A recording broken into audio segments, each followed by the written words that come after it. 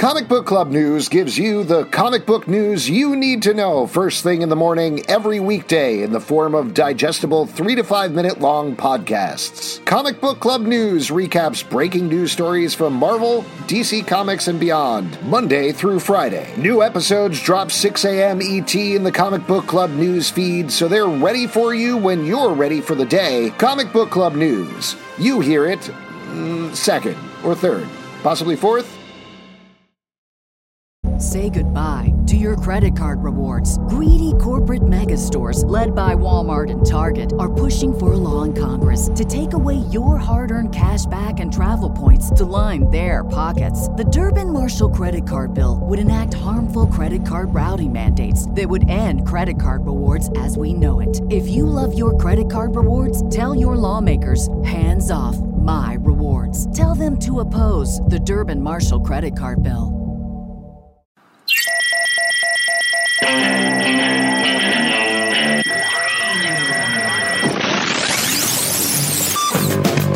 What is up, everybody? Welcome to Comic Book Club. I'm Alex. I'm Pete. And Justin is once again out for the moment. Probably for the whole show this time, unfortunately. He's working on the boys. Do you know what he's doing right now, Pete? Sucking on a cheesesteak. Probably. But speaking of sucking on cheesesteaks, what is this transition? You are now on the DC teat. You got one gift box, and now the stack is 82 DC books because you are all in on DC now. This is so DC Fandom happened this weekend. We taped a special podcast episode all about it. Thank you. Because you made us. I did not make you. I asked you. You got a gift box from DC, and we're like, oh, I've got to do this Fandom thing now. And then guilted us into doing a podcast because you, for some reason, saw all 8 hours of it. Just listen, Pete, just because I got a Harvey Bullock Pop Funko, a hat, a signed Jim Lee print, limited edition of the DC Universe. You had me at Jim Lee print. There you go. You're in now, too, right? You're all DC? Yeah. Yeah. Let's say it officially. Marvel. Come on. Right? No. Image Comics. No, come on. No, there was an up. Okay. I was making the sound, but I was doing a thumbs up because I like it. Image is great. Dark Horse? Hey, come on. No, I'm just doing thumbs and sounds and things. It's just a fun bit. You're a real dad. I am. Oh, God, let this quarantine end. So 8 hours of straight DC, you've got to be changed. You've got to look at the world differently.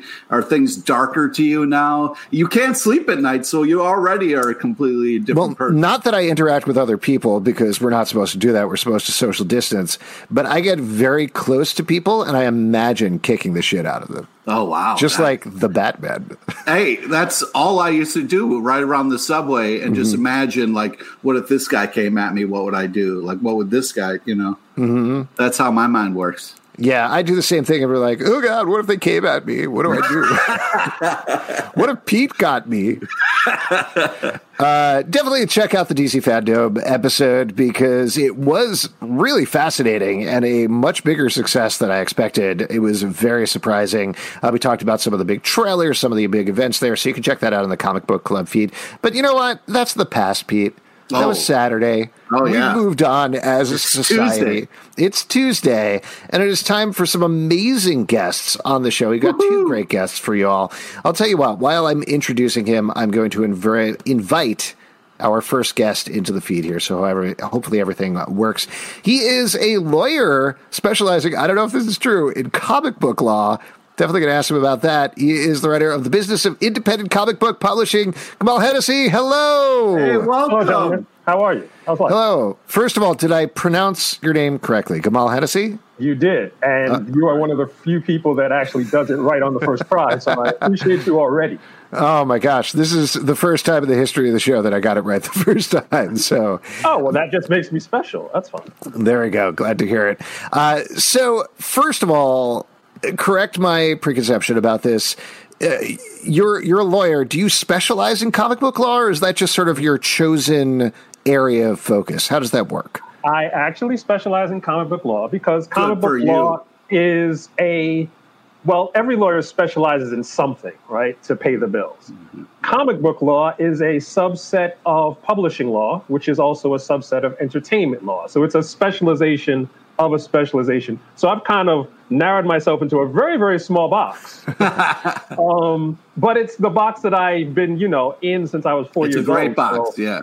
If this has got to be the box, it's better than insurance law or medical malpractice or something like that.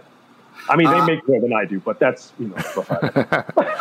If I may, Alex started off with, my first off is I love your background. I love what you got going on right there. Oh, well. It's nice to see that you are into something that you're also into. You know what I mean? Well, that is one of the reasons that I got into comic book law. It's like, well, if I want to keep reading comic books, right, and I want to be able to rationalize it as a professional, how would I do it? Well, if I just became a comic book lawyer, then I'd have to read comic books all the time. Done and done. So, so I'm reading comic books now, and I'm working, Living the dream. Exactly.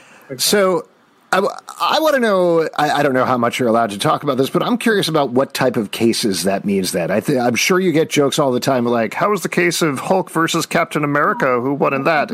But how does it actually pan out? Like, what is a typical case that you're going to tackle? Well, one of the things that I do exclusively is I do transactional work. So if an artist gets a deal from a publisher, wants to know, well, first of all, is there a contract? Second, what does the contract actually say? What does it mean?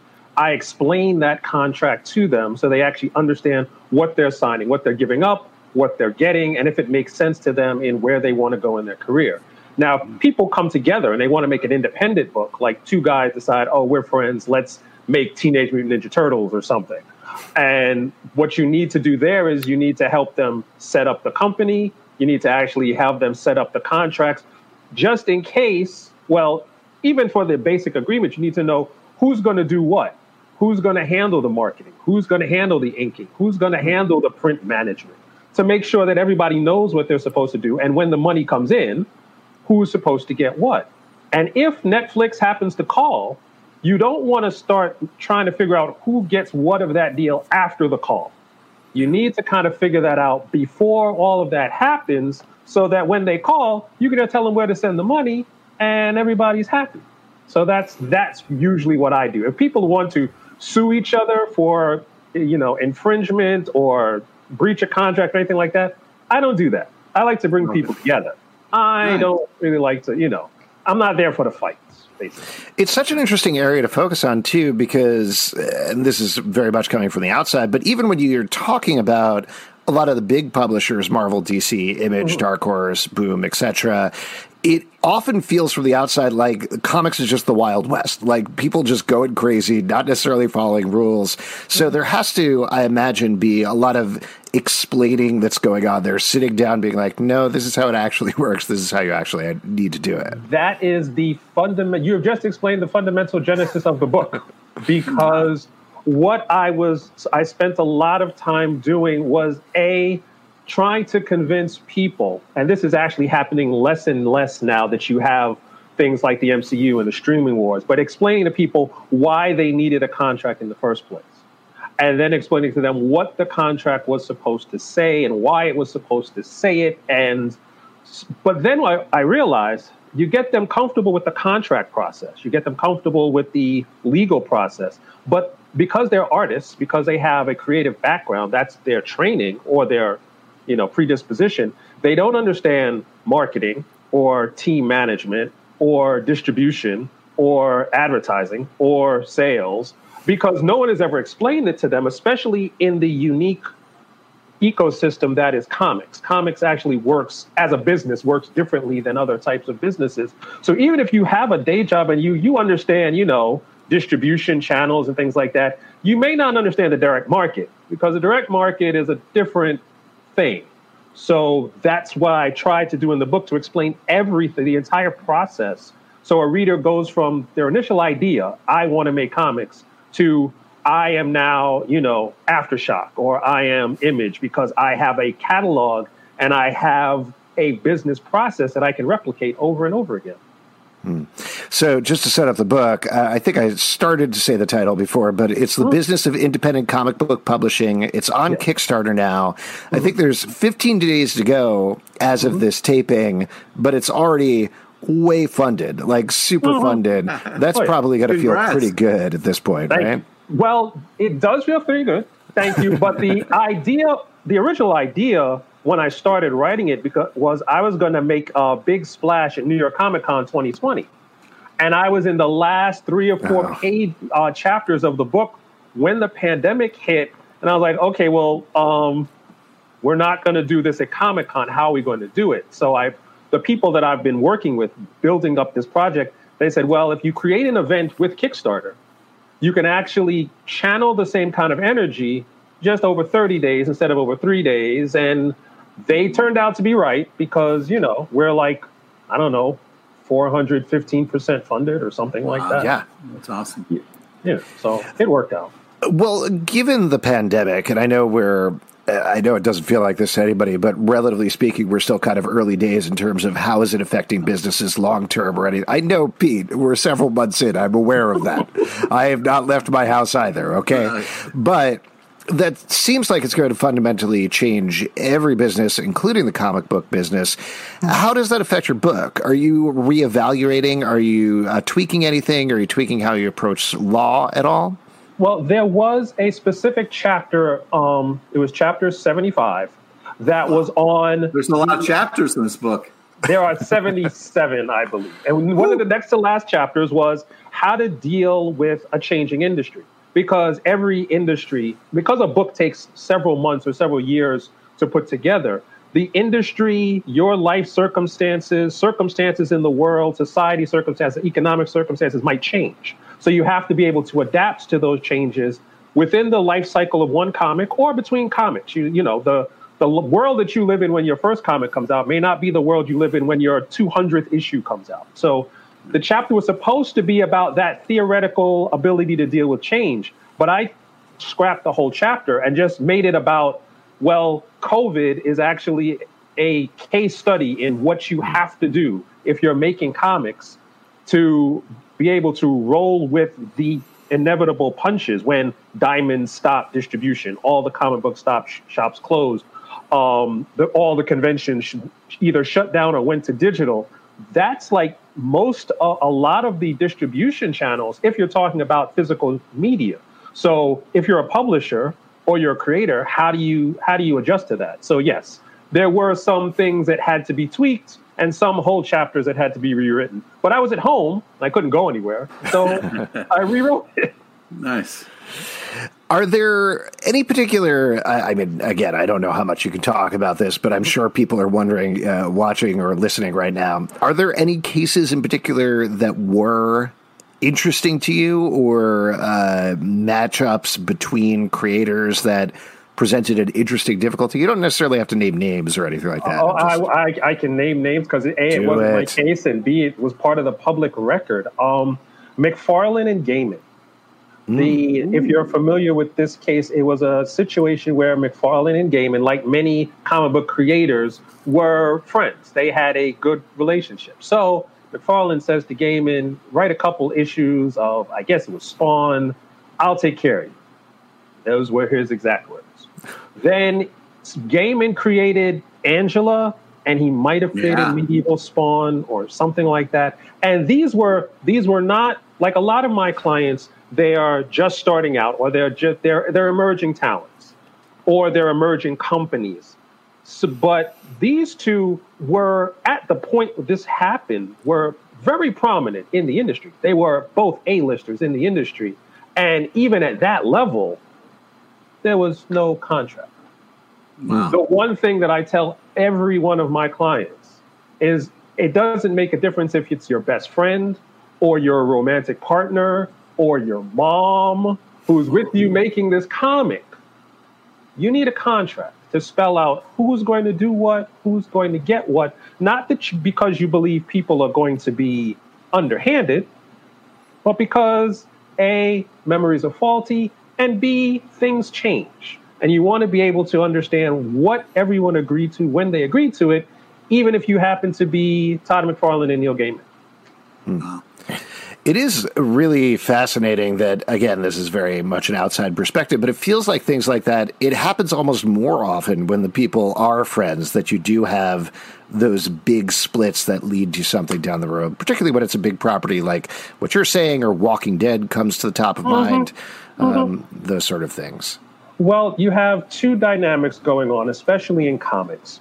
Very few people go into making comics without loving comics in the first place. It's not like you want to get into movies because you just think you're going to be rich. You get into comics because you love comics. Otherwise, I've rarely read anyone who's in comics for the cash. You know what I mean? Exactly. So you get people who are very passionate about the medium and the message that they're, trying to get out into the world.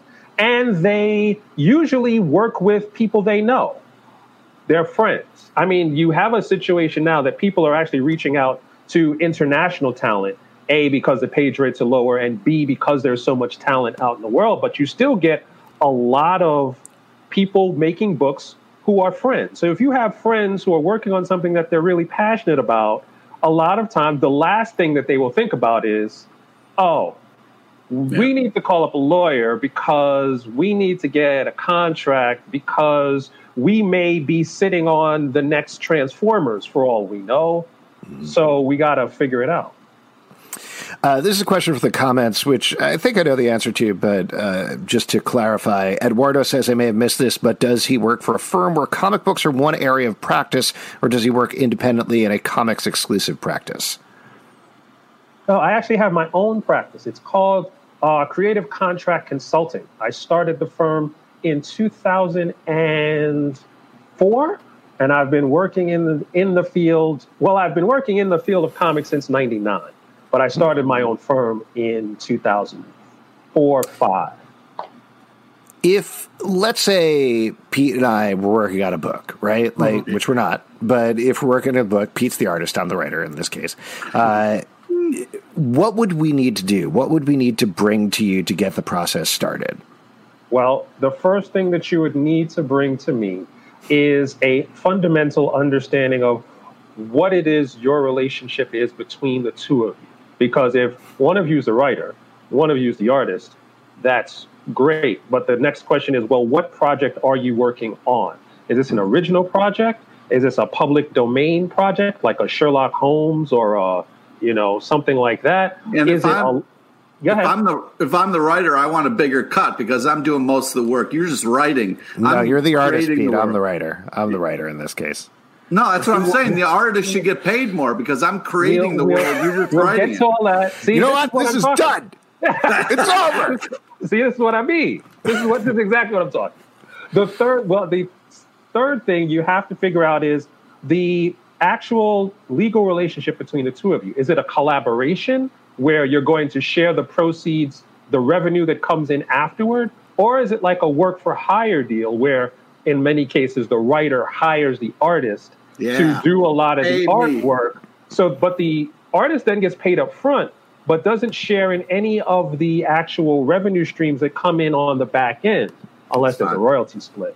So I need to understand what you're working on and what your relationship is going to be between the two of you. And then we can actually work out what the contract's going to be, because a collaboration agreement has fundamental differences from a work for hire agreement. So that's like the first thing that people need to figure out. I also need to figure out who is your letterer, who is your colorist, who is your flatter, who is your editor, and all those other things. Because usually the writer and artist, they get together and they're excited about a book. It's like, okay, that's not the whole book. Where's the rest of the book? Yeah. Well, according to the comments, Kevin here has claimed that he is our letterer. First Hand Up guy is coloring the book. But Straight Bullet has a question for you. And I don't know if you know the answer to this. Might actually be a question even for our next guest when we get to him. But how does a company like Imagework, creator-owned properties but published under a giant publisher umbrella, how does that financial breakdown work? Well, okay, you got to keep in mind that there are basically in comics 3 types of publishing. If you're just talking about print, there's independent publishing where you put out your own book, like Away Blue World or Aftershock or Mad Cave or somebody like that. There's freelance publishing where you work for another company, whether it's a small company or one of the big two or whoever. And then a creator-owned deal or a creator-driven deal is the more accurate title. A creator-driven deal is a kind of thing where you come in with a property. You've done the artistic creative portion, and you go to a publisher, whether it's a comic-specific publisher or a big publisher like Random House or Scholastic, who has a graphic novel imprint, and you say, I will share the proceeds from this book if you handle all the business stuff, the distribution, the printing, the sales, the marketing, all that stuff that I don't want to do. I will give you a piece of this project in exchange for me not having to do the piece that I don't want to do. Now, with Image, I believe that deal is actually unique among creator-driven deals, because there's a certain amount that you have to be accepted by Image because they have certain quality control standards. And then once you actually agree to be involved with Image, they split the revenue with you. They handle all of the actual business logistics and payouts and everything else for the book. But I believe you still have to bring in the creative team. The final pages, you have to deliver those. They're not going to go out and find you an artist. That's not their job. Mm-hmm. But the other good thing about Image, compared to a lot of other publishers who are not as beneficial to creators, is that Image does not try to sit on your media rights, which means a lot of publishers, you'll go to them with a creator-owned deal, and they'll say, okay, great, we'll publish your book. But embedded in the contract is language that says we will also control the rights to your film, television, interactive, merchandise, and everything else. And by the way, you probably will never get those rights back, and probably you'll never get paid, just because we've used some Hollywood accounting to make sure that you never get any money. The Image contracts that I've seen don't work like that. If you get an Image, if your book is an Image, and Image, they'll put out the book, you get the cut, everybody's happy. You get a Netflix deal, Image just, prints they go to another printing because they're not going to sell more comics. They're not trying to take your Netflix rights, at least in the contracts that I've seen. Yeah, as far as I've heard it referred to as Image Comics is a printing press, essentially, like a printing press plus, because they do a couple of other things there. Yeah, interesting. But there is it's not like going with like Print Ninja and going with Image, because to have the Image logo on your book, there is a certain threshold of, well, yes, they were accepted by Image, as opposed to, Print Ninja does some fine books, but it doesn't, I don't know. I'm Print Ninja or die is what I've always been. Before we wrap up here, I just want to mention over on YouTube, Radlam says, just back the Kickstarter. As a lawyer and a comic book fan, I would love to read more about these themes. Congratulations on getting the Comic Book Club bump right there. There you go. And to wrap back around, who would win at a legal battle, Hulk or Captain America? A legal battle? That would depend on the nature of the dispute at hand. If you're talking about, because basically Captain America could actually invoke a lot of privileges of elder law because he is technically a very old man, whereas Hulk would probably be liable for a lot more actual damage in like a civil suit because he would destroy more physical property. So there you go. But couldn't he then blame Bruce Banner for getting him into this mess? You know what I mean? Couldn't it be like a countersuit against Dr. Banner? Well, I believe Banner would have better lawyers because he has more cash. Hulk doesn't even have pockets to have a wallet. So there you go. Awesome. Good, Amal. Thank you so much for coming on. It was a pleasure. Good luck with the Kickstarter, though it seems like you don't need it. It's doing awesomely. But thanks for taking the time. Yeah. Thank you, gentlemen. Enjoyed it. All right. Cool. Bye. All right. Thanks. All right, folks. There you go. Once again, the book is called The Business of Independent Comic Book Publishing. It's on Kickstarter right now for, depending on when you're listening to this, but the next 15 days or so. That's awesome. That's really cool. It's so much fun to find out about different sides of this industry. So very exciting. Well, it's interesting because, like, his genesis, he's basically like, I want to get paid to support my comics habit, and that's kind of like an interesting way to kind of come at it. Yeah. He went that route. It's kind of disgusting that we didn't ask any Daredevil questions, right? Yeah, or She-Hulk. I mean, we could have gone with messed up big time. Instead, let's invite our next guest into the stream here. He is the writer of one of our favorite books that we've been reviewing over the past couple of months that has been coming out from Image Comics. Not so coincidentally, I guess. His name's Chris Condon. The book is called That Texas Blood, and it is a noir-inflected book that he does with artist Jacob Phillips. That has, let's see, I think the 4th issue is coming out soon. Hey, Chris Condon! Hey, how are you guys doing? All right. Thanks so much for coming on the show. As we were saying in the intro, don't know if you could hear that part, but we are loving That Texas Blood. We're talking about every issue on our Stack podcast. It's so good. Well, thank you very much. I appreciate it. I always say this to everybody who shares their thoughts with us about the comic. And the fact that you're reading it, thank you. The fact that you're liking it, just a bonus. That's awesome. Me and Jacob, we didn't really even think that anybody would really be reading it. So it's fun. It's great. The 3rd issue comes out tomorrow. I thought it was 4th for a second, but I looked that up. So it's a noir tale, essentially, set in Texas. Yeah. The thing that I think is really fascinating about it that immediately, and Pete, feel free to jump in, but drew us in, is it initially tells almost this done-in-one story in the first issue, but once you get into the second issue, it's clear that you're telling something bigger about this whole town and perhaps Texas as well. What was the initial germ? What was the genesis of the idea? So the germ of the idea was, issues 2 through 6 are telling a story about this guy named Randy. And that was the initial idea, was this sort of story. I was a big fan of a movie called HUD, which is a Martin Ritt film. It's based off of a book written by Larry McMurtry called Horsemen Pass By. And I had this idea, what would happen to this one character if he had left town and then had come back because of, bad circumstances. And so that was the germ of the idea. And so that was years and years and years ago. And then kind of sat on the back burner, and then I finally wrote it. And then after I wrote it, it was originally a film idea, I wrote that in the letter for issue 1. And when I first wrote it, I thought it would be a good idea to kind of to try and get money going for a film, because the one film had just come out that there was a short they had made for Whiplash. Mm-hmm. And they had made a short to get funding for the film. And so I thought it'd be an interesting idea to not just take a scene from the film, which is what they did and filmed that.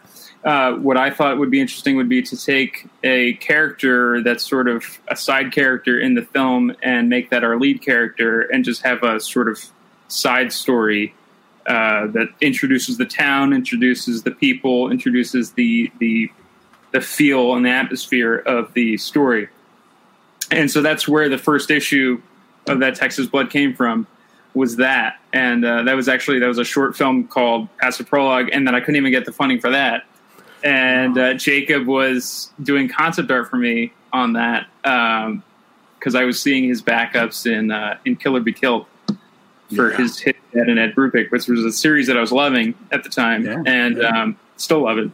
I shouldn't say at the time. I still now you hate it. Confirmed. Go on. But so I asked him to do it based off of that. I sent him the script. I asked him if he liked it. Maybe he'd be willing to do it, and he liked it. And so after about a year, just trying to get it going, nothing was happening. There were stops and starts. It's like you get a little bit here, and you think it's going to happen, and then that falls apart. Sort of just the world of film. And I had always been a comic book fan. I go every Wednesday, and I emailed him in December of 2018, I believe, and I said, "Do you maybe just want to try to do this as a comic?" Because he hadn't had a comic at that point. I had always been interested in writing comics, but was never fully pursuing it for whatever reason. And that's really where it came from, was that. initial meeting, and he was enthusiastic about it. I was enthusiastic about it, and we had no idea Image would come on board. That took a number of months to hear back from them, and I actually said to Jacob, I was like, let's just send it to Image, you never know, because we were sending it to, smaller labels because we're both untested talent, Mm-hmm. So I didn't think anybody was really going to come on board, but let alone Image, which is incredible. Yeah, it's huge. Now, are you from Texas? I mean, it's the background is great, and it really feels like you're speaking from the heart there on that. Well, this is a contentious question because no, I'm not from Texas. Okay, I'm actually from New Jersey. Oh wow. Yeah, I don't know. I'll tell you what, that New Jersey blood doesn't roll off the tongue in the same way. Yeah, it's all about Taylor ham, egg, and cheese. Or it's a pork roll. I don't know. It depends on what side of the dead, killed. But I don't know. I always gravitated towards Texas, the West in general, and yeah, I don't know what exactly drew me to it. I probably just film and novels and comics drew me towards that region.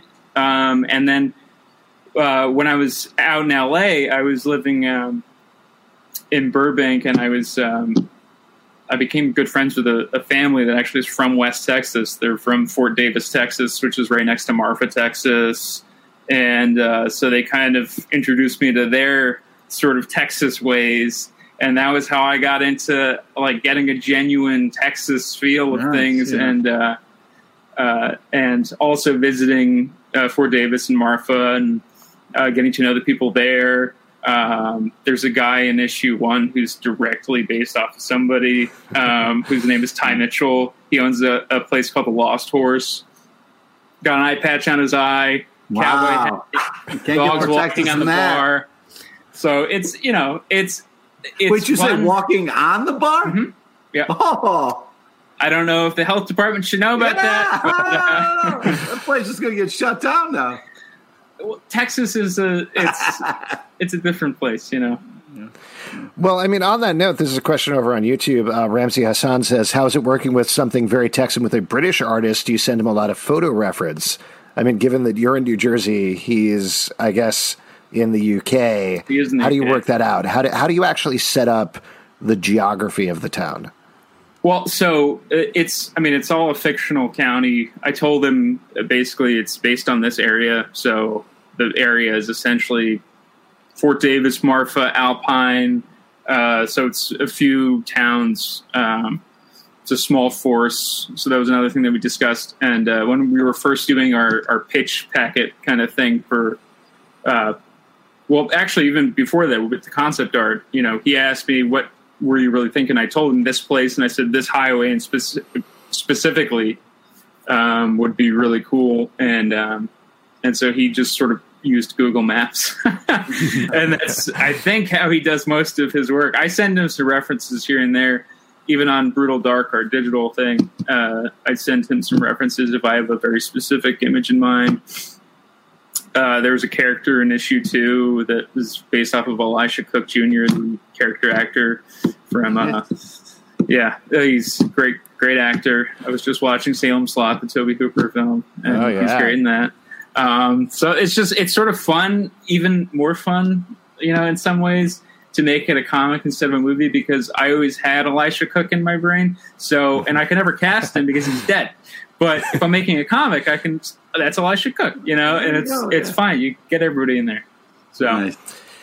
At this point, I mean, to follow this line of questioning in terms of the town, how much of it have you fleshed out? How much of the residents have you fleshed out? And for those of you who haven't been reading it, the first issue is seemingly, at least, this kind of done-in-one crime where you mostly focus on the town sheriff. But like you were talking about, the second issue, and without getting into spoilers, the third issue, and then beyond that, focus on this guy who has come back into town. And particularly the third issue, we start to meet a lot more people that are showing up there, which really expands the world in a very neat way. Well, thank you. But I have the county kind of mapped out in my brain, and I have all the town names and people who live in certain parts. And there's an upcoming issue that we're going to do eventually, which is another one-shot sort of story. It's a Christmas story, actually.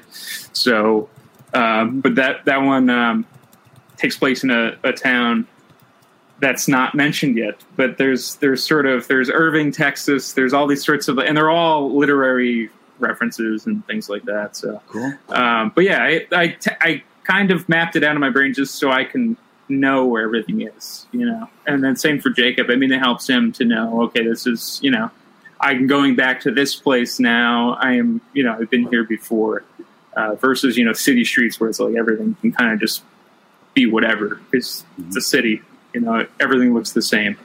So what's nice is it's paced in a way that doesn't drive you nuts. Like sometimes you have a story and they give you the end and you're trying to figure out like who did it in a way, and they only give you a little bit of information and it kind of can drive you nuts. What's nice is like you have this thing happen, but the pacing it's not just, you're not teasing us. You're not driving us insane with like withholding. You're just kind of like widening the scope in a way that kind of really lets us understand what's going on. It's kind of cool. It's like you're zooming out on an event. Yeah. Well, yeah. I mean, for me, one of the influences on this, not so much the mystery of who did what to whom, but it's sort of, I always go back to The Big Sleep, the Raymond Chandler novel, because at the end of that novel, it doesn't really matter what happened. Same thing with The Big Lebowski, which is like a sort of kind of adaptation of The Big Sleep. I mean, that's where the title came from, and it's, right. But it's it doesn't really matter, and that to me is like that's the thing, is that it's like, yeah, there's crime and it's happening, but at the end of the day, what matters is what's happening to our character. And so that's really what I wanted to focus on, was, like you said, widening the scope on this character and just sort of like pulling back on him and just seeing more and more, and sort of almost like an onion, you're just pulling the layers off of him, It's pretty cool. Very the dude of you. Yeah. I am a huge fan of The Big Lebowski. Is that do you have his sweater behind you right now? Yeah. This is actually a blanket my girlfriend knitted for me, but I would have one. I should probably have a White Russian right now, actually. Yeah. It might calm my nerves a little bit. You're doing great. I do want to ask, I mean, when we're talking about influences, and I say this in a very complimentary way, but it's hard to read this book and not think about Criminal, and Brubaker, Sean Phillips, for obvious reasons. Is that something that you were thinking about when you were putting this together? Were you trying to stay as far away from it as possible? How'd you sort of calibrate that? Well, no, it wasn't something that I was thinking about. It's definitely, I mean, even being mentioned in this, same sentence, Criminal's pretty cool. I told Sean Phillips that I was like, this is an honor that you were, I mean, I know that Jacob is his father, but it was an honor that he did the variant cover for us. Yeah.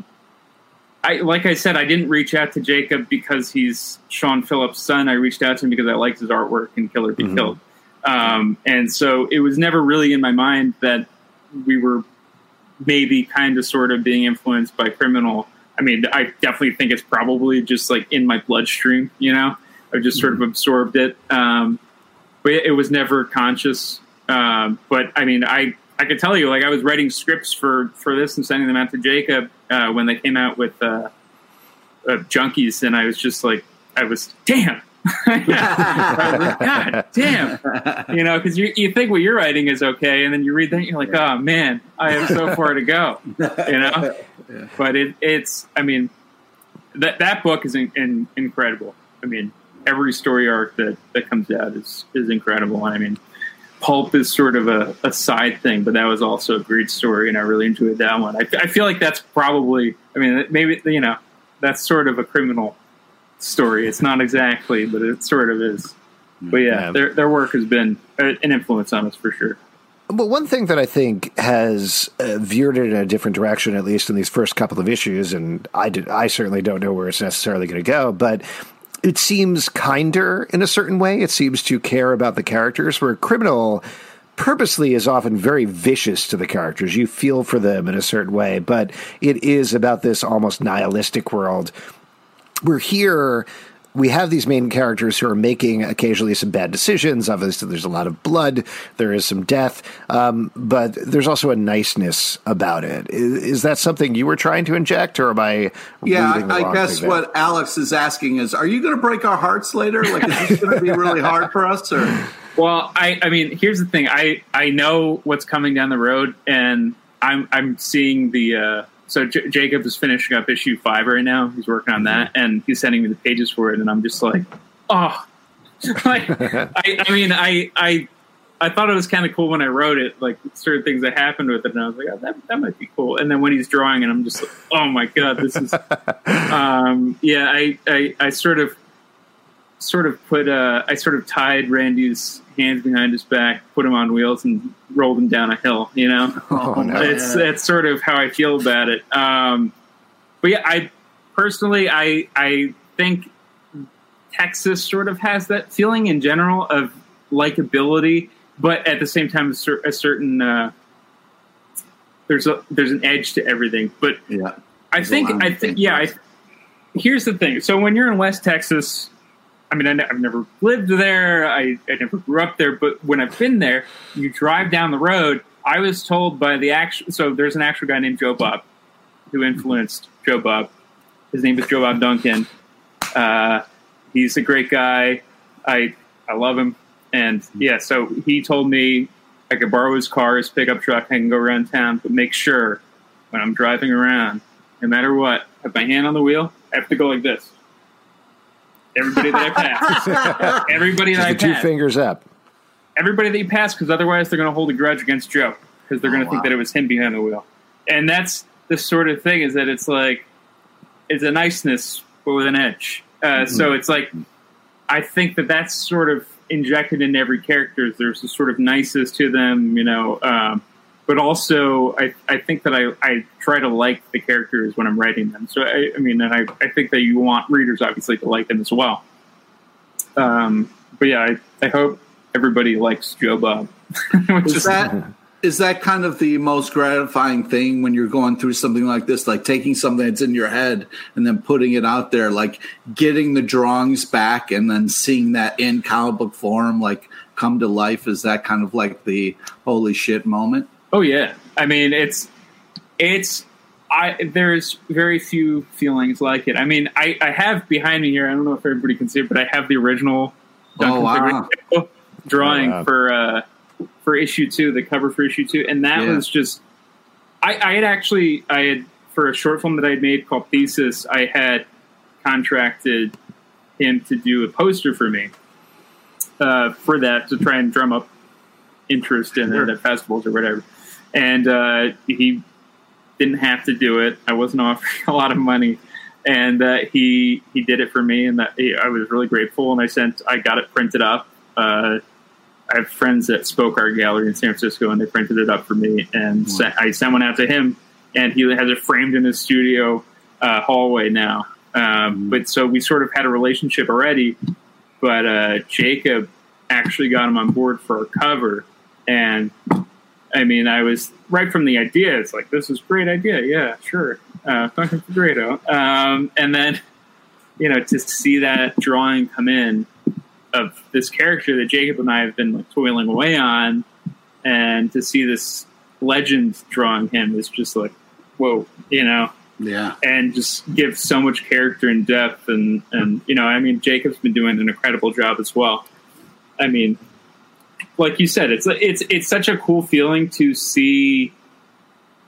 Like, so I tend to write in a very specific, like, sort of almost like if you're writing a script, so you're writing like screen directions almost sometimes. Mm-hmm. And I always write in the beginning of my scripts, like, take this as like a suggestion. You don't obviously need to do it. Do whatever you need to do. Like, get rid of panels if you need to. Like, combine things if you want.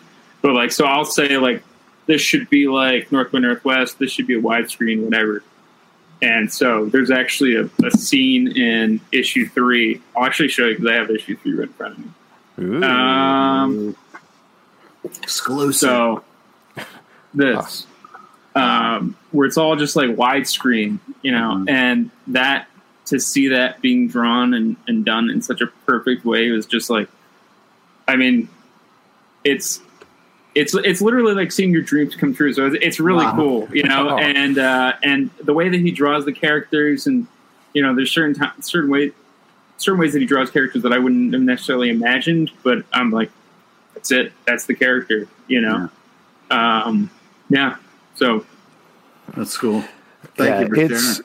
It's great. And for those who are listening to the podcast later, there's a scene in issue 3 where it's just a car pulling away and then another car pulling up in the desert. And I appreciate the amount of restraint you show in the book, that that's a dialogueless sequence that just lets Jacob do his thing and lets you really just focus on what's going on with the character, what's going on with the action.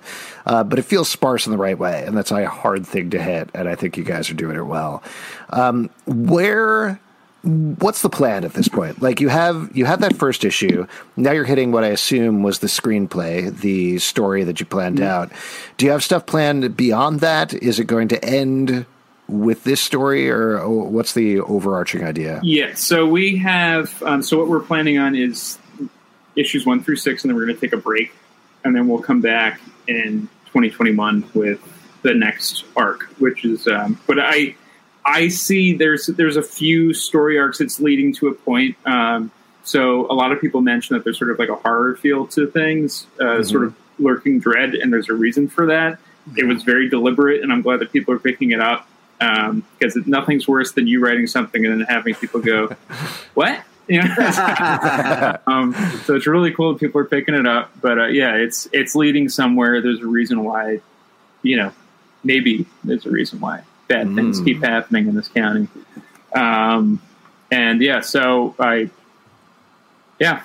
that's basically where things are headed. The next story arc is we're actually going to go back to the past into 1981 when Joe Bob was a deputy and he has to deal with the cult. So yeah, that's going to be that story. So that's more sort of dappling into a little bit more horror into it, but it's still going to be a heavy crime story. Cool. That's awesome. I cannot wait to check it out. Yeah, can't wait for Chris, more. It's so congratulations on the book. Thank you so much for coming on. Yeah, everybody, go read that Texas Blood, and good luck with everything. Thank you so much. I appreciate it. Thanks for having me on, guys. Yeah, no take problem. care. Enjoy a pork roll on us. Will do. All right. You got that kind of money Chris, to throw around? You got pork roll money? We got a Patreon. That goes 90% to pork rolls. Oh, man, I wish. They should be. If I had money for cheesesteaks, oh man, forget about it. Oh man, if you had money for that, you'd probably be sucking on a cheesesteak. You walked into that, buddy. Yeah, sure. You walked into that. Your just fingers itching. You're just like, well, come on, get anything close. Say cheesesteak, you motherfucker. All right, folks, we're going to move into our next section, which is my favorite section because you all make it up. It's your audience questions. And for that, there's... What am I drinking? We'll get to that in a second. But first, I just want to explain how audience questions work, Pete. If you are over on Crowdcast, I see a bunch of you have already done this. Drop your questions and ask a question. If you're over on the Tube, drop your questions in the comments section. I'll keep an eye on that. And if you're listening to the podcast, you know what? It's too late. We already taped this. Sorry. But you can actually send us... I'll say, send us an email, comicbookclublive@gmail.com. We're more than happy to read questions. He loves that shit. I love it. I'll definitely forget, though. But you can tweet at Comic Book Live. Tag Pete, because he never lets me forget that somebody's asked a question. So let's get into it. This is the first one from Pete's Punisher Slippers. When faced with a moral quandary, a little devil and angel appear on the shoulders to offer advice. What comic book characters do they look like in the host's opinion? Ooh, good question. Right. Who are your comic book devil and angels? Okay, well, do you remember the comic Hot Stuff? That's yes. My little devil. Sure. And then my little angel is Casper the Ghost. Straight Bullet guessed what I was thinking, which is red Punisher and a white Punisher. Oh, nice. On your shoulders. I feel like my angel is probably Spider-Man. Wow. And I thought you were going to be like Angel from Buffy. Oh, no, that's a good one. But probably Angel is Spider-Man, and this is more apropos of a very long discussion that was happening in the Patreon Slack today. But my devil is maybe Batman, you know? Wow. Like, Spider-Man is always like, no, do the right thing. Even if it's going to hurt you, it's fine. Just go ahead. And Batman's take like, it. Punch him in the face. Yeah, do it. Destroy him. Right. Beat him for a minute straight, then say your vengeance. I'm vengeance. I'm vengeance. Yeah, there you go. Great question. I feel like I want to. I think it would be like Punisher, and then like another Punisher, and either way, it's not good when I'm starting listening. Shoot him. Shoot him. No. Shoot him. Yeah, it's like shoot him. Wait, ask him a question first, and then don't wait for a response to shoot him. What are you drinking? Oh, what am I drinking? So this was actually a mistake that I made. I got a mistake. No, it was a mistake. I got a Flying Dog, and I meant to get just like a normal IPA. And when I took it home, there were 2 bottles of the brew of Flying Dog that I never get because I don't want my kids to see it, which is Flying Dog Raging Bitch. So I took those downstairs so I could drink them tonight, throw it out, and they never have to see it. Oh, wow. You have to make sure you do the recycling when nobody's up or something. What about you, Pete? What are you drinking? There's a little cafe called Vietnam Cafe in my new corner, and I'm having a Scorpion Bowl. Oh, my gosh. Yeah, a little mixed drink because as you said on Twitter, you're all about cocktails now. You're a cocktail guy. Here's a fun thing about Scorpion Bowls that I found out this week as a cocktail guy, which I'm sure lots of people knew already, but I didn't know. Most of the tiki cocktails, like Scorpion Bowl, like a Mai Tai, have a base in them called Orgeat, and Orgeat is mostly made usually out of almonds. So the big flavor that makes tiki drinks like a Scorpion Bowl, like Mai Tai distinctive, is almond flavor. So there you go. That's it. That's my fun fact. My wife. People at home don't understand what he's saying. Almonds. He's saying almonds. Wait, how was I saying them? I don't know how you were saying almonds. It was kind of a weird. Is that weird? Did I say it weird? Wrong emphasis on the wrong syllable. Oh, okay. Well, I usually put a lot of almonds on my piano. Oh man, it hurts my ears. Yeah. Oh boy, this is from Nelson Martinez over on the Tube. Which villain character? What? Just saying, what's up, Nelson? Oh, hey. Which villain character are you guys looking forward to seeing more of in the Batman, the Riddler, Penguin, Catwoman, or any other that you're more interested in? What do you think, Pete? What are you excited about? I always get nervous when they put too many villains on the bill that they're not going to get enough time. But they're making a lot of drastic casting choices, like Colin Farrell as the Penguin is crazy because he's just, caked on. He's like Tom Cruise and where it's just so much makeup you can't tell it's him. So I'm interested to see that. Also, Zoe Kravitz as Catwoman sounds cool, but like how much of each person, are we going to get? So it'll be interesting. Yeah, it's a lot. The thing that I started to worry about, we talked about this again a little bit on the DC Fandom podcast. Listening to Matt Reeves talk about the movie was great, and he's clearly thought about it a ton. But once I saw the trailer, and once I started to think about it more, I started to get worried that it's one of those things like The Amazing Spider-Man, the movie, not the title, where we're setting up a world of Batman. Here we go. World. Yeah, and it just ends up being a little overpacked that way. There was somebody hitting me up on Twitter saying that they thought they could see the smoke over the Batman logo. There was a cat that changes into an owl, so they're sure the Court of Owls is going to be in it. And it's like, I'm fine. It's too much. I'm fine with I want to see a really good Riddler versus Batman movie. That sounds great to me. Yeah.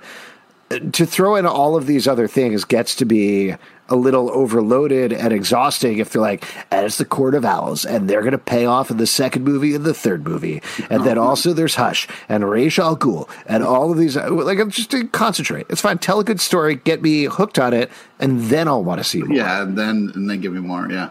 I'm also wondering where I'm going to see it. Probably nowhere. Yeah. All right, here we go. This is from First Hand Up Guy. I work for the census. How many superheroes are there? Come on, Nat.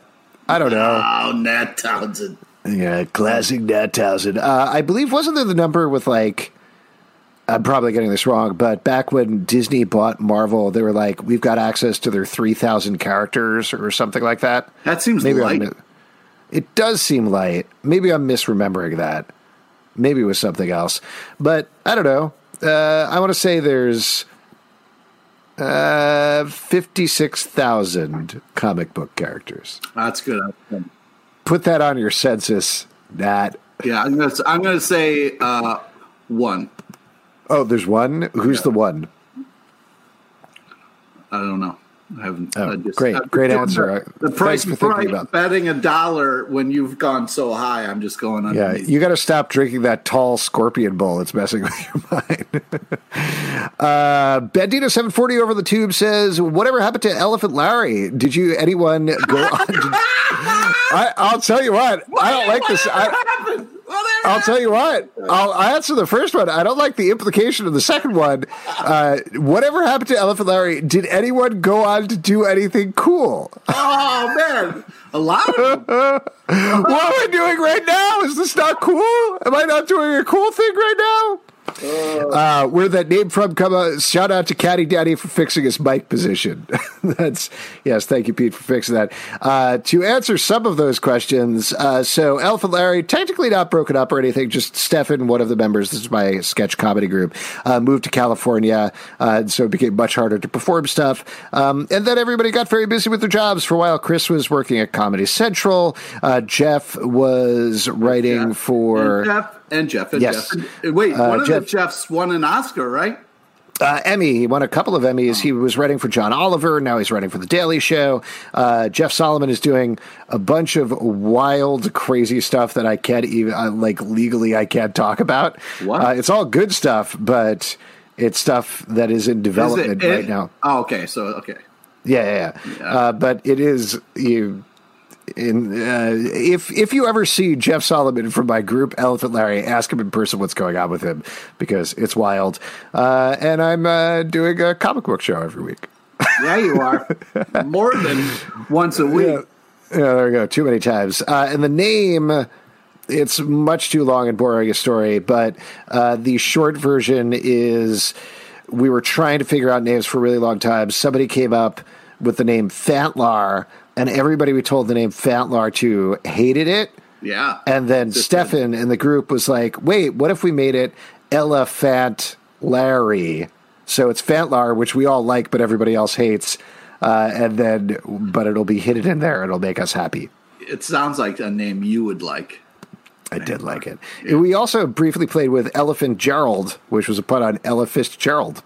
Oh, wow. All right, this is from I Hate Wolverine. Based on the discussion for the Slack, what are your opinions on y'all about comic characters starting off as children's characters, growing and aging to become something that is arguably no longer children? I don't think it's arguable that if children grow up, they become something that is no longer children. But what do you think about comic book characters aging? What's your take on that, Pete? Well, I don't. It's just one of those things where when you kind of go into comics, it's, okay, the Punisher's too old to be in the Vietnam War, all that kind of stuff. And let's just, Batman's way too old. It's a comic. Let's, there's got to be a certain type of, we're throwing some things out the window here of reality so that we can enjoy this comic. I don't get caught up on that. But, sometimes with some origin stories, it's interesting, but then it's like, well, now I don't believe who they are because of this origin, so it makes it a little tough. But I don't know. I just like having people be able to play with the ideas and the stories that they want to tell, and if they're good, then they're good, and they can kind of stand the test of time. I find it annoying if it's not consistent. Is my main thing. Like, a lot of people are complaining about there's a new Power Pack title that's coming out.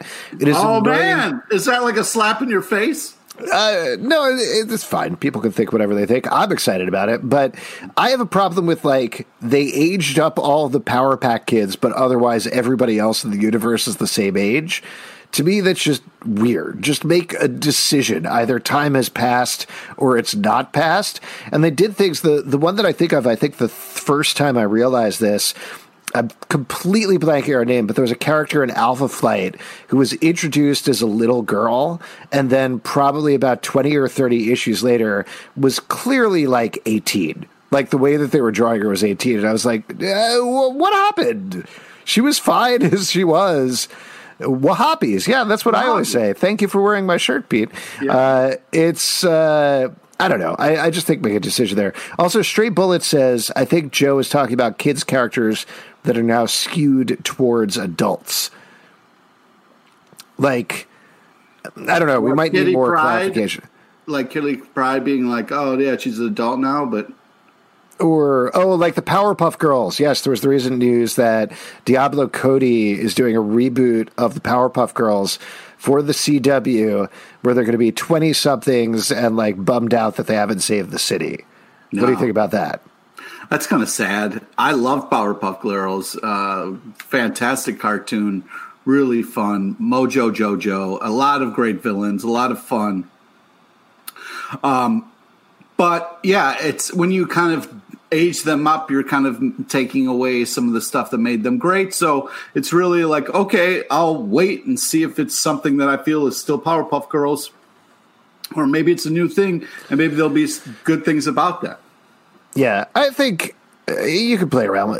I feel the opposite, I guess. Like, as long as you're doing it in a smart way, if it's not just this thing older but grim and gritty, if you have a take on it, if you have an idea, go for it. That's fine. Yeah, just don't make it obvious it's a cash grab and you're trying to be like, hey, Powerpuff Girls are popular. Let's fucking try Yeah, there we go. But now they have sex. Isn't that funny?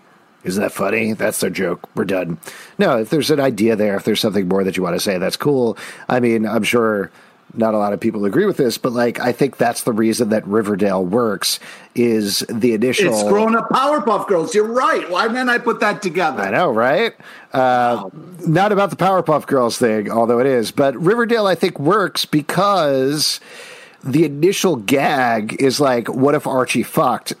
And then it adds so many other things on in there that it exists as its own show. Like, people like to call that out. No, but that's what it is. Like, the initial thing is like, you're shocked because the Archie comics characters are having sex and getting murdered. Yeah, that's the initial was the main thing. It wasn't like Riverdale, Archie's fucking. That wasn't. I mean, kind of like that's what people call out about it. But I think like the thing that works, not to make this an argument about Riverdale, but I think the thing that works about Riverdale is there still is the essential idea of we're going to take this Americana thing and like peel it back and show you the darkness that has always been there underneath. Like that is the actual theme of the show beyond just trying to shock people.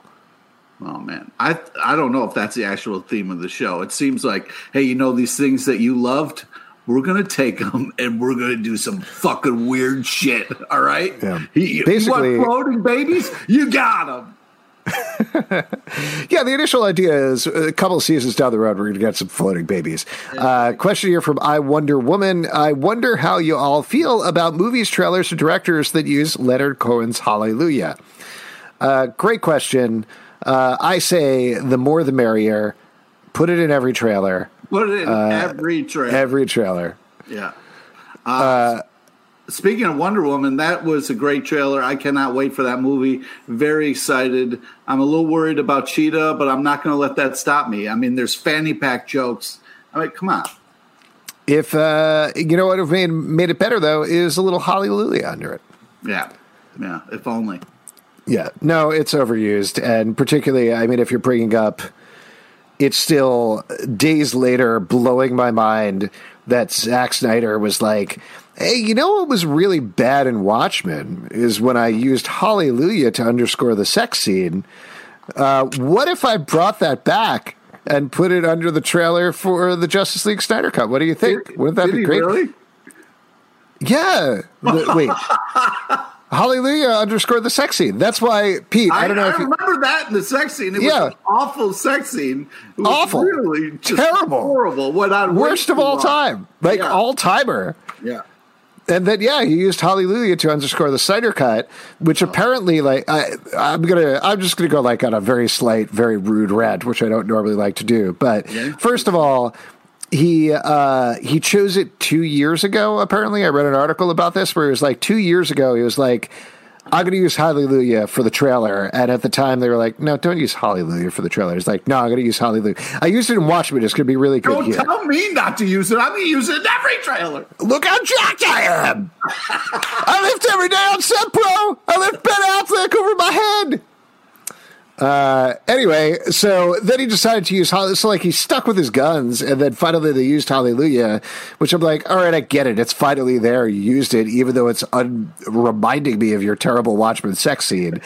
But then there was, like, I don't want to call out the site, though you could probably find it, but in the article where I read about Zack Snyder choosing it 2 years ago, they were linked to, like, Zack Snyder's choice of Hallelujah in the Justice League Snyder Cut trailer explained. And I was like, what is there to explain here? I clicked on it, and it was one of the most insane articles I've ever seen in my life, where somebody line by line broke down Leonard Cohen's Hallelujah, which came out, mind you, decades ago, and used it line by line to explain how it related to Zack Snyder's struggle. Which is insane. The world is just... I know he has been through some hard times. I'm sorry. But, like, Leonard Cohen wasn't like, I'm going to write a song for Zack Snyder someday. It's going to be called Hallelujah. There you go. I'm Leonard. That's my Leonard Cohen impersonation. Wow. What's worse, Zack Snyder using Hallelujah or me talking like this from Leonard Cohen? It's close. Yeah, my favorite was you were doing the Martian from Bugs Bunny earlier. Oh, was I? Yeah, when you did. Oh, yeah. First guest. Oh, yes. Bugs Bunny. All right, let's move on. Ben the Border Collie says, Justin is the new garden shear wielding villain. Who is his heroic arch nemesis? Folks, you've been on fire with these questions lately. Thank you. Gosh, I don't know. What stops shears? Nothing, right? Yeah, I think it would be Justin before the pandemic is the only one who can stop the crazed, cracked out Justin that we have now. Yeah, I think that's probably true. Like, Justin does have the beard. He has the whole goatee thing going on. So that's Mirror Universe Justin. Yeah, it's exactly right. Yeah. Here we go. Just a couple of comments here. Bilal Al-Yalan on YouTube says, Franklin and Valeria Richards grew up, and I think it worked well. I agree. It took me a little time to come around to it, but I think they've told some good stories with them. Do you agree, Pete? What was the first one? Franklin, I kind of agree with. Franklin and Valeria Richards, the two Richards kids. Yeah. The problem I have is I want a good Reed Sue story, and I keep not getting it, and it's driving me insane. Every story is about how Reed Richards does not give a fuck about Sue, and it's just, what are you doing? Why are we putting this out there repeatedly? Yeah. Well, here's another one that you'll like this better. JC Archer says, just had a flashback to Pete's incredible Riverdale After Dark poem, an all-time high point for Pete. I agree. Oh, yeah. That was incredible, Pete. If anybody hasn't ever listened to that, I think it was 2 episodes back on Riverdale After Dark. We accidentally tricked you into writing a poem, which you did, and it was wonderful. I get teary-eyed still thinking about it. It was really great. All right. From Eduardo over on Crowdcast, the Fandom bonus episode reminded me that Alex hated Aquaman. I liked it despite not being a DC person, but mainly because of how weird it was, e.g. drum-playing octopus. Alex, would you have liked it more if it leaned into being quirkier and dropped the silly action hero lines like permission to board, or is there some bigger structural flaw? So I'll say, I mean, I had some problems with it. My main problem was that it wasn't enough wild octopus playing drums, which was engaging, and there was some silly quirky stuff, but the parts where it was very long and very slow, and very ponderous at points, and that was annoying to me. I just got bored at points while I was watching it. I like Jason Momoa. I think he's good, a good choice for Aquaman. I think the visuals were wild in the, and I wish it leaned into that more. That's all. I'm excited for the next one. I liked it. It was one of those ones where sometimes you can just turn off your brain and enjoy a movie for what it is. Other times it can kind of drive you insane when you stop and think about everything. But I just thought it was just a real fun ride. Love the casting. And I'm excited to see what they do with the second one. Well, I mean, to be clear, I don't begrudge anybody liking a movie ever. I mean, Ramzi Assad over at YouTube says Aquaman was awesome. And if you thought it was awesome, that's great. That's awesome to me. But thing that worried me a little bit about the second one is Patrick Wilson and James Wan talked very briefly about it during their chat on DC Fandom, which otherwise was a great chat where they took you behind the making of Aquaman, and it was super interesting. I don't know if any of that stuff has been posted or leaked online, but search it out if it has. But they were like, yeah, we're going to go a little more serious in mythology building in the second one. I was like, no. Don't do that. No, more octopuses, more the deep. Have fish monsters with fangs jump out of the water. I want to see that. That's much cooler. Don't be serious. Come on. We'll see. I'm excited. Yeah. Here we go. Got a couple more from Kevin. Speaking of comics evoking a real sense of place, what's a real location you've never visited but feel like you know from comics, and what comics? Pete, underwater because of Aquaman? You've never been in water. You've never gone swimming. Well, what's funny is I really thought, and I've kind of talked about this before, but I really thought I had an idea of what Hell's Kitchen was like from the comics. And when I moved to New York City, I was a little disappointed. Not as much roof time fun as I really was hoping for. But, it's funny how, like, when you're kind of immersed in the comic, you do feel like you know the characters. You feel like you kind of know the scenery and stuff like that. So, but I would love to kind of do that more, like go to places that are in comics and kind of see it in real life. I think that would be an awesome kind of like thing to do. And I also think this is like the second time Kevin's like kind of given us a places kind of question. And I'm wondering if that's a clue for his quiz that we have yet to get. Ooh, interesting. So Kevin, one of our listeners, used to be requisite question answer when we were doing the live show, has a secret quiz that he's running for us. We have yet to unlock it. What was the word? There was some word that he had, Pete?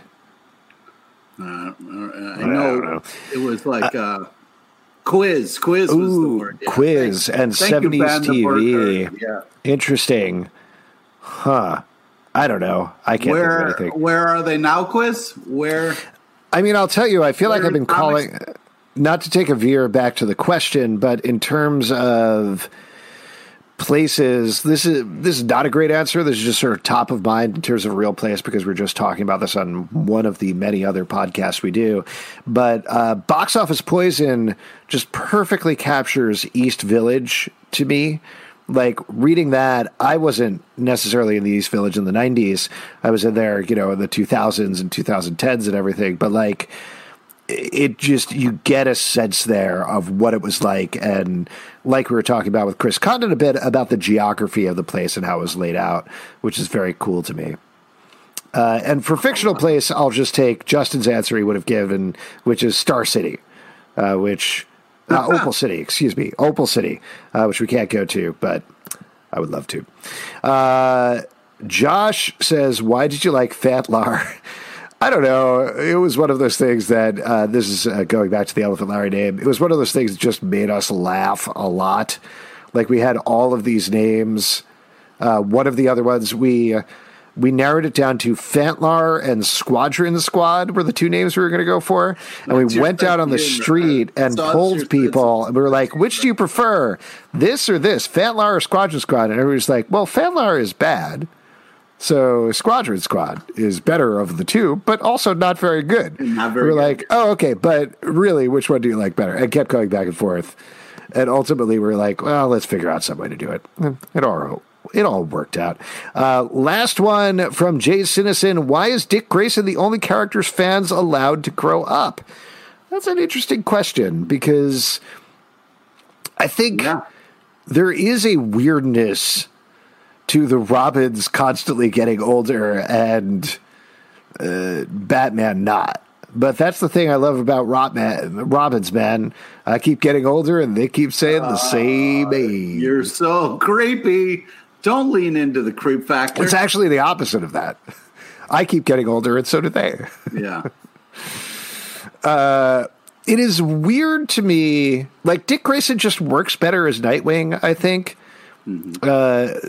Cypher is a dork, interesting username, says Jason Todd sort of did, but it's confusing. I don't know. It doesn't work as well as Jason. I get really bummed out about Tim Drake being older and more jacked, because, like, I like him as sort of a teen Tim Drake. I think that's one of the appeals of him, and to make him be like, yeah, I'm jacked and now I'm called Red Robin or whatever, just not as interesting as a character. Like, I feel like they keep trying to reproduce this weird alchemy that happened with Nightwing, and it just doesn't work with any of the other Robins. Yeah, you don't care, Pete? I just think there's just some characters that can age and some that it feels weird. It's like, I almost feel like the reason Jubilee can't age as much is because her powers are sparkles, you know what I mean? And that's great for a kid, but when you're older, that really sucks. So it's like, yeah. Yeah. Straight Bullet mentions his character name is Drake now, Tim Drake, which is legitimately the worst hero name of all time. Who is Drake? The hero who wears a diamond mask and we can see basically his entire face.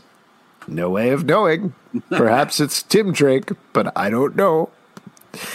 All right, there we go. That is it for your audience questions. Thank you. And now it is time for trivia, and for that, we're going to turn it over to Pete LaPage. All right. This part we give back to you, the lovely audience.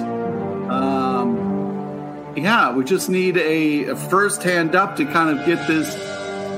A lot of people saying Aaron should do it, but she hasn't put her hand up, so. Ooh, Aaron should do it.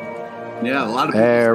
Aaron. Also, if you're watching on the tube and you raise a hand and you're not Aaron, if you do that first, I could just force her. I could just pull Aaron into the stream. Oh, you have no hand. She doesn't have hands. Yeah, so she can't. Oh, okay. Sorry. All right. Well, somebody else. Ooh. Nope, not a hand up. Nobody wants $25 from Midtown Comics? Not Come on, somebody. Come on. We got somebody here? Anybody? Anybody on the Pete, tube? if this doesn't happen, you're gonna have to do it. Jay Sinison, here we go. Gonna invite you into the stream. Let's make this happen. Let's make some magic. $25 to Midtown Comics. Hey. All right, Jay Sinison, hello. How are you? Welcome. I'm good. How are you? All right. Well, thank you for picking up for Erin, who says here she is reclined and slightly dying. Hope you feel better. Hope you feel better, Erin. All right, here we go. Today's trivia is on topical comic news. Interesting. I'm going to read a question, listen to all three possible answers, get all three questions right. $25 will be yours. Here we go. Question number 1. Jordan D. White has been quoted as saying there are huge things coming for what X-Men character? Is it A, Maggot, B, Storm, or is it C, Annette Bening? So it's either A or it's B. Let's go with B. B is correct. Wow. Jordan D. White promising huge things coming for Storm. We will see if it's one of those comic book lies or if it's actually true. Wow, you've changed, Pete. Throwing Jordan D. White, your best friend, under the bus. Well, I'm just sick of people saying, like, this will change everything. And then it goes back to what? Spin-off podcast, Comic Book Lies. Yeah. I'm gonna tweet Jordan and be like, Pete said you're lying about things. Don't start. I'm going to do it. I'm going to create some beef, some online beef. All right, here we go. Question number 2. The new Endless Winter series from DC will have Batman teaming up with whom? Is it A, Wonder Woman, B, Harley Quinn, or C, Ed Harris? So it's either A, if you would like $25, or you could pick B. Let's go with A. A is correct. Batman and Wonder Woman teaming up, Endless Winter. I'm excited about it. Should be interesting. Here we go. Last question. What comic book company will be honoring Native American Month with variant covers in November? Is it A, DC, B, Marvel, or is it C, Linda Park? So it's either A, don't pick it, or it's B, Marvel. B. B is correct. $25 yours, sir. Congratulations. Send Incredible. us an email. Great job. Congratulations. I like You've how won you're trying $25. to figure it out. I appreciate the fact that you're trying to Is figure it it the out. Robin Williams movie Man of the Year? No, but that's close. It is The Face of Love, Robin Well, that Williams. one I'm Yeah, sorry. thank you, Edward Doherty. There we go. Shoot us an email at comicbookclublive@gmail.com. You're going to get $25 to Midtown Comics. Thank you for hopping in the stream. Great seeing you. Take care of yourself. All right. There we go. So close. Almost done with Robin Williams movies, Pete. How many do you have left? How many do you have left? I don't know. We'll find out. Oh, man. You're just going to loop around is what's going to happen. No. Speaking of looping around, it seems like New Comic Book Day has looped back around again. So what are you looking forward to, Pete? What's coming out tomorrow that you're pretty stoked for? Well, I'll tell you, there's a lot coming out that I'm excited for. Mm-hmm. It's a big day for comics. It's a big day because Lock and Key is back. Yeah. Oh, what? Come on, Lock and Key is back. Lock and Key in Battalions Go, #1 from the OGs, Gabriel Rodriguez, Joe Hill, and Jay Photos. Very exciting. Back together again. I'm also really excited. I was Black Magic #13. I've been loving that series. And then the one that I wasn't expecting to love, Justice League Dark #25. Fantastic. That's interesting. You're usually a Justice League with Almonds fan. Oh, dark chocolate is actually good for you. Fun fact. Oh, okay. Thank you for not picking on me saying almonds wrong again. Yeah. Looking forward to all of that. I am also looking forward to X Factor #2 from Marvel You Comics. would be. Well, X Factor #1, I mentioned this on the Stack podcast. I was blown away by, super surprised, had a blast reading that book.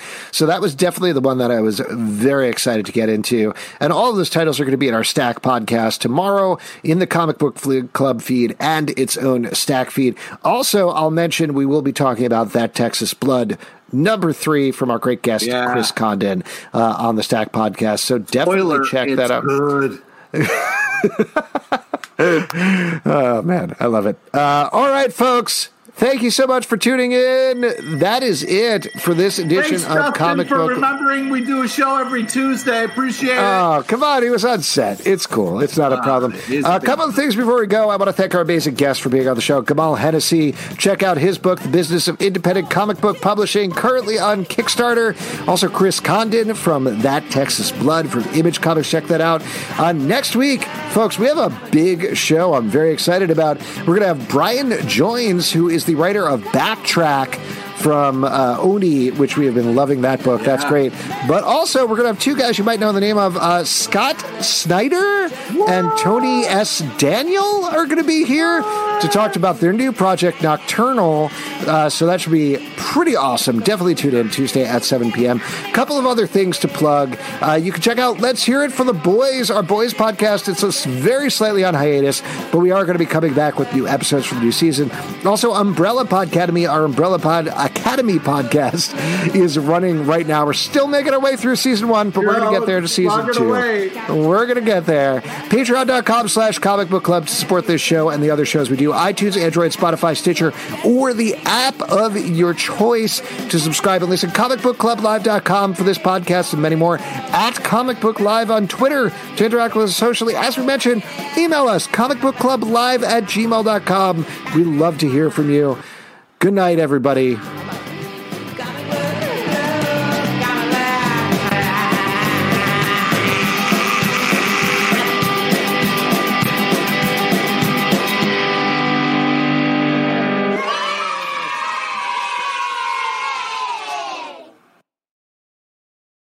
goodbye to your credit card rewards. Greedy corporate mega stores, led by Walmart and Target, are pushing for a law in Congress to take away your hard-earned cash back and travel points to line their pockets. The Durbin-Marshall credit card bill would enact harmful credit card routing mandates that would end credit card rewards as we know it. If you love your credit card rewards, tell your lawmakers, hands off my rewards. Tell them to oppose the Durbin-Marshall credit card bill.